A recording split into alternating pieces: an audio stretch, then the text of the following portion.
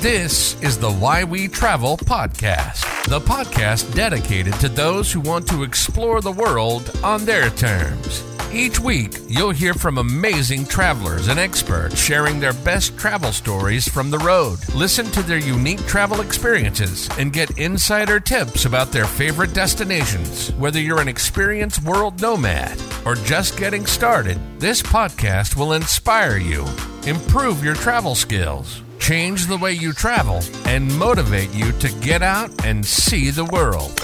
Discover the art of independent travel and meet fellow travelers in our online community. Now, let's get into it with your host and world traveler, Claus Lauter. Welcome to the show.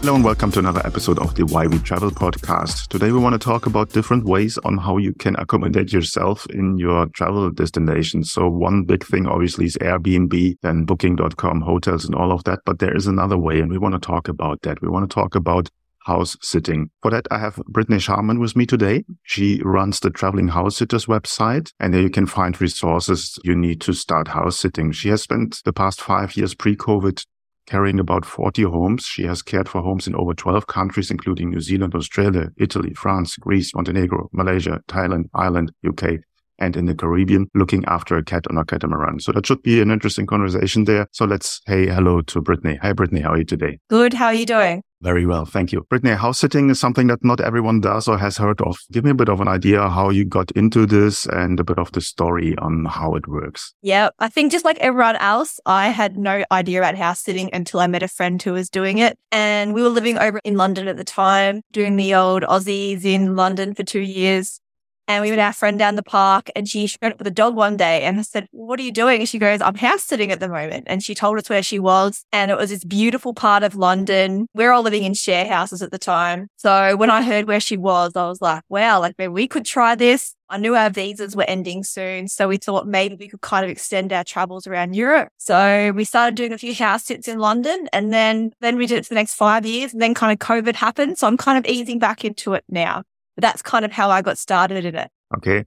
Now you're taking over someone else's household with like everything. What's the typical scenario? Why do people are looking for a house sitter? Maybe 9 times out of 10, it's mainly for the animals. A lot of people just want to keep them in that comfortable environment and they want to head away knowing that they're not the cattery or a kennel. And then sometimes it could also be like there's a lot of places we've found like Spain, Mexico, France. A lot of people have second homes and they just like to have someone in the home. It might be just for security or they might have pools that need looked after or a garden. So it can be, there's all different types. And then like you mentioned, we also did the one in the Caribbean looking after a yacht. So that was our first boat sit. They can't be left by themselves. So every single house is different. Okay. How long can your house sit? I can imagine that people do not leave for months on end. How does that work? It can really vary. Again, like it could be maybe just for a weekend. I've seen ones upwards of a year.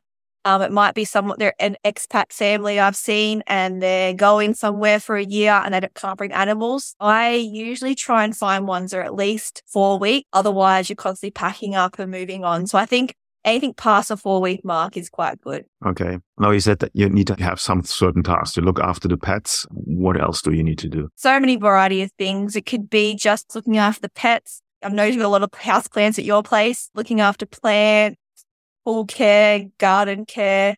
But it's mainly just about the animals, I find. What kind of criteria are people looking for when they look for a house sitter? I can imagine it's not always a good fit. Do you have any stories on that? People always ask this about trying to land a house sit. And I think one of the best things I've found is really reading what the person's after and then putting that into your application. So if they mention in the application they have 2 German Shepherds and a large garden, then I would mention in my application, because I do have experience with like larger dogs and I'm comfortable walking them. And I'd also mention that I'm comfortable looking after gardens and I enjoy that side of things.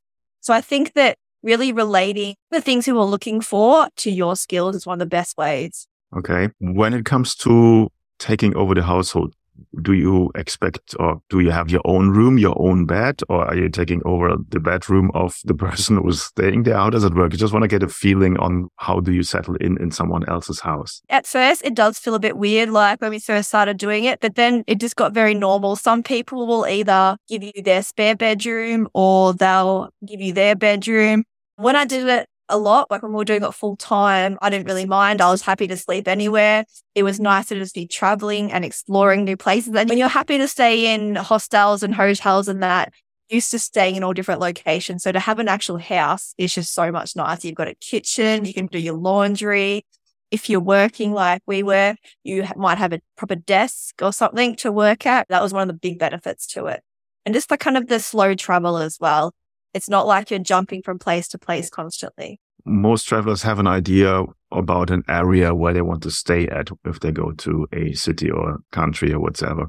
How does it work with house sitting? Are you more in suburban areas, or how can you pick the area that you want to go? Some people charge for their house sitting, and they'll specifically go to that location. I like to decide where I want to go and then look for house sits that area. And I'm happy to do in the city or out in the country. It all kind of depends on what the transport's like. Some homeowners will offer you a car if they know that it's kind of hard to get around. But I'm happy to do either. And I find that it's nice to kind of because when you're traveling, a lot of the times you are in those hostel or city or hotel kind of zones and you don't really get a good feel for the place. It's nice to be in a neighborhood with people and you get to kind of see all the local shops and everyone going about their day, which is what I really enjoy. Okay. You just mentioned briefly payment. How does it work? Do you pay the owner of the house or do they pay you, or it's a barter agreement? What kind of scenarios do you have there? They say no payment. So both the homeowner and the house sitter sign up for the website, and then the website kind of facilitate everything.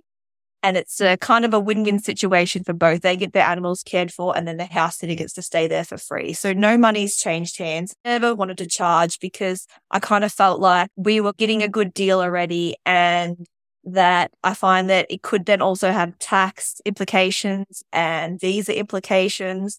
So I found it just easier to just not charge for it at all. Some people do actually though. What kind of person is the homeowner renting out? I think it takes a special mindset to sort of give your home to a stranger. I find that people are quite open-minded, and same thing with my parents. When they said they asked me to look after their dog, and I mentioned, would you get a house sitter? They thought, oh no, that's a bit weird having someone in your house. And I'm like, well, wouldn't you prefer that than sending the dog to a kennel? I think once people start to understand the idea and realize that people aren't in it to come to your house and rummage through all your things and everything, I find that people are quite open to it, the idea, once they understand it. Okay. So you're running a website, as you mentioned, Traveling House Sitters. Give me a bit of an idea of what can I expect there, what kind of resources you offer, and where I need to start if I have never done house sitting. The reason we started the website was we wanted a place to put all of our references to show other homeowners what we'd done. And as well as that, we had a lot of friends and family who were constantly asking us, how do we start house sitting? And so we started to put together some steps and resources for them. So on the website, we have a how to get started guide. It's pretty much takes you through everything from where you find the house sits to how to start building your references. Because I think one of the main things is your applications and your references. Same with a job. People want to see references. And if you don't have any, when you're starting out, it can be quite tough. So on there, we have some good tips for people. One of them is we used our Airbnb reviews. So we just took a screenshot of all our Airbnb reviews, and that was quite helpful when we were starting out. But another thing we found really helpful was we didn't realize that we were kind of starting out house sitting. We were applying in around October, and we were sending all these applications out and not really hearing anything. And then all of a sudden November came around and everyone was accepting our applications. And we realized it was the holidays. Everyone was kind of trying to get organized for Christmas, and the supply starts to outstrip the demand. So people will just take you on. So we found that's a great time to also build your references. And we also suggest doing a few house sits around your area with maybe friends or family. Ask if they need a house there at some point. That's another great way to get some references. And I think that would give you an idea if you enjoy doing it, because sometimes people might not like living in someone else's home or moving around and exploring new places. So I think that doing it locally is a great kind of stepping stone into it. And then on the website, we kind of have all that laid out for you. We have all the steps you need to go through to get started house sitting. Okay. Are there any specific countries where house sitting is more common than others? It's really big in Australia, huge in Australia, huge in Europe, big in America, Mexico. It seems that South America and Asia, it's not quite as big, but I find that where there is good opportunities, we've found in Asia in South America is in expat communities.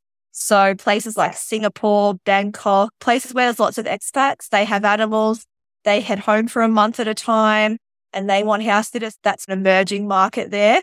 But really Australia, Europe, America, they're great places to start. And there's thousands and thousands of house sitters there. Did you have any kind of negative experience during your house sits? I think I was quite lucky. I've heard of people who have had animals who are sick and pass away. Probably one, we showed up and the woman actually had 2 extra dogs and she told us, and they were quite a handful. So that was a negative experience. We were just kind of something we would be wary of going forward, just really making sure that we know exactly what we're looking after. Another one was, which is not a big deal, but we had about 2 in a row where we didn't ask if they had internet, and you show up and there's no internet. You've got to kind of sort that out yourself because you kind of think everyone has internet these days, but now it's a question I ask. So other than that, I haven't had any negative experiences. Okay, no, that sounds amazing.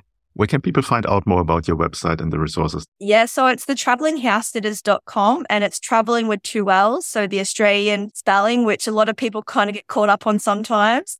And then we also have a Facebook group. You can find that on our website, and that just has about 20,000 people now, and it's house sitters starting out and experience. We have homeowners in there. So there's people asking all sorts of questions. So it's another great place to come and learn a bit more and see if it's for you. Okay, cool. I will put the links in the show notes, then you're just one click away. I personally have done a few stints on house sitting, more or less here in South Africa.